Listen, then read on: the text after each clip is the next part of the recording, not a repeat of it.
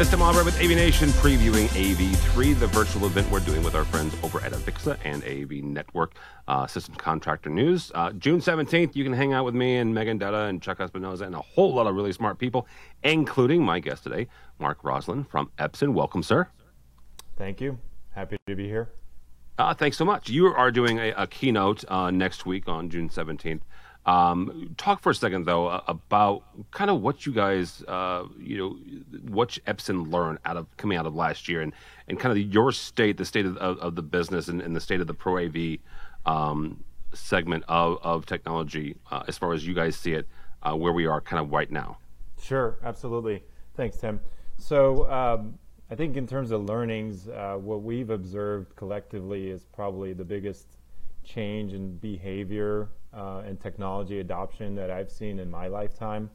So as I'm sure you're well aware, having to literally overnight pivot to remote working arrangements, and at least in the corporate environment, but also in education, has forced us all to become Zoom experts and adopt new technology. And I think a lot of that has lasting implications for Pro AV. So I think that's the most biggest, most immediate trend, especially as schools get back to learning and try to get students back into the classroom, which is a big vertical for us. Obviously, they will be grappling with accommodating remote learning, and then same with businesses as they try to figure out what does a hybrid work model look like, because frankly, I think there's no way to put the genie back in the bottle at this time. We've all experienced remote working and see the benefits of it. So as seen by our own policies for Epson, we're going to be adopting a different way of collaborating going forward than we had in the past. So I think all of that has huge ramifications for Pro AV and even for display technologies like Epson's. We intend to play a really critical role in that. Yeah, absolutely. I'll talk for a second about what you're seeing from your point of view as some of the biggest trends or the trajectory of Pro AV, sitting right here, right now in the middle of June. Typically we would be in InfoComm right now. Right. That's obviously been pushed off until the fall. So what do you see as some of the biggest trends in AV right now?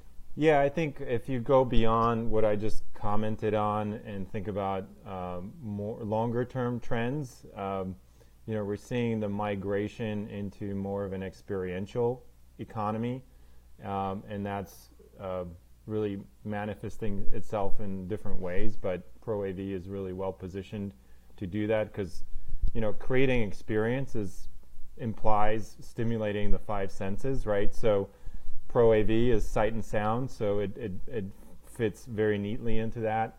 So it's thinking about whether, let's take retail, for example. We all know that retail has been struggling to get foot traffic into brick and mortar stores with Amazon taking over. Many times malls are shutting down and being converted to Amazon distribution centers. So the retailer's challenge is to draw folks into their environment, and one way to do that is create experience, right? So go beyond just sale of goods on their shelves, but in fact create an experience around that. So things like digital signage, experiential concepts within a retail environment are definitely trends that we see having really strong prominence as some of these industries grapple with the challenges they're facing and deploy technology to help them. So visual merchandising, wayfinding, those are just some examples of how Pro AV technology can have an impact there.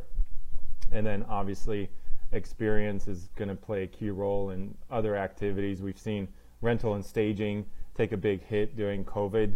I expect that to come back, but maybe with different manifestations, right? We've seen a lot of new events coming up that are maybe a little bit more, less crowd-centric and really more interactive in a way that doesn't require touch and things like that. So we were seeing exhibits traveling around with projection being used heavily to create those experiences, but in a way that enables social distancing to a greater degree. So I think there's a number of areas within Pro AV beyond what I talked about in education and corporate that will be impacted and benefit from this migration to experiential economy.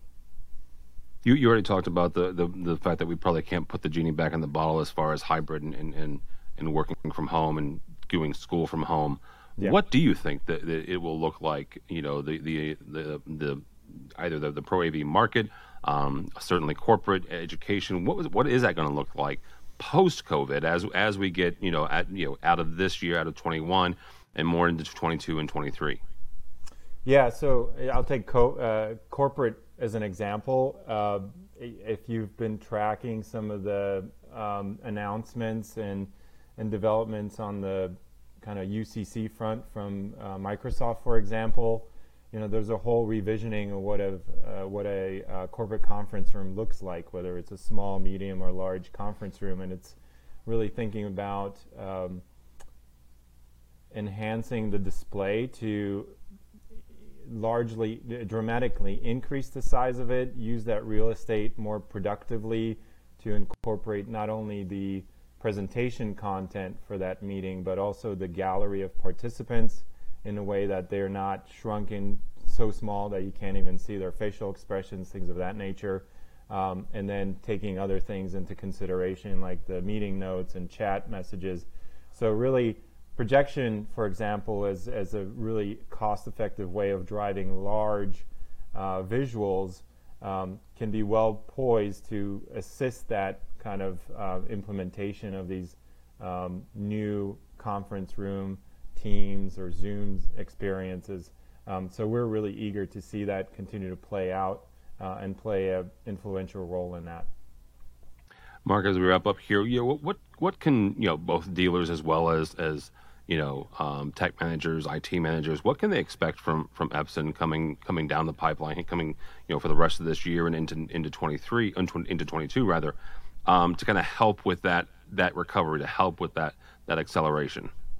Yeah, good question. I mean, in general, as you may be aware, Epson is the leader in projection technology globally. We're the number one manufacturer. So we play a prominent role in the space, and we take that role seriously in terms of kind of communicating what the trends are, providing support. So right now we're running a couple speaker series type of events where we're basically serving as a thought leader and bringing subject matter experts to the table to talk about what's happening to help our dealer community and our end user community really think about and hear about how others are grappling with the challenges, and then take cues from that and apply that in their own areas. So we're trying to play that role. And then our relationship with the Pro AV community has been strong all along. We have strong channel programs and do put a lot of effort into supporting our partners and being effective in installing and serving the needs of their customers. And then from an innovation standpoint, it's really continuing to keep up the pace of product introduction and feature enhancements that we're known for. We own our own core technology. We develop all that, and we continue to crank out new product innovations on a frequent basis. So we've just launched, we're in the process of launching our new high brightness line that includes the world's smallest and lightest 10,000 lumen projector. So we will continue to do that as a market leader. All right, very good. Mark Roslon from Epson. You can see him next week, June 17th at AV3. Mark, if somebody wants to connect with you or Epson? They're welcome to do so. Just contact me at Mark Roslon, mark.roslon@ea.epson.com. All right, very good. Mark Roslon from Epson. Thank you so much. Again, you can hang out June 17th at the AV3 event. For that, you can go to AV3event.com, AV3event.com. Get yourself 4.75 CTS RUs. Hang out with me and Megan Dutta and a whole lot of really smart people. 9 o'clock in the morning until 6 or 7-ish at the evening. We've got a happy hour towards the end of the day. So all that and more at AV3event.com, AV3event.com.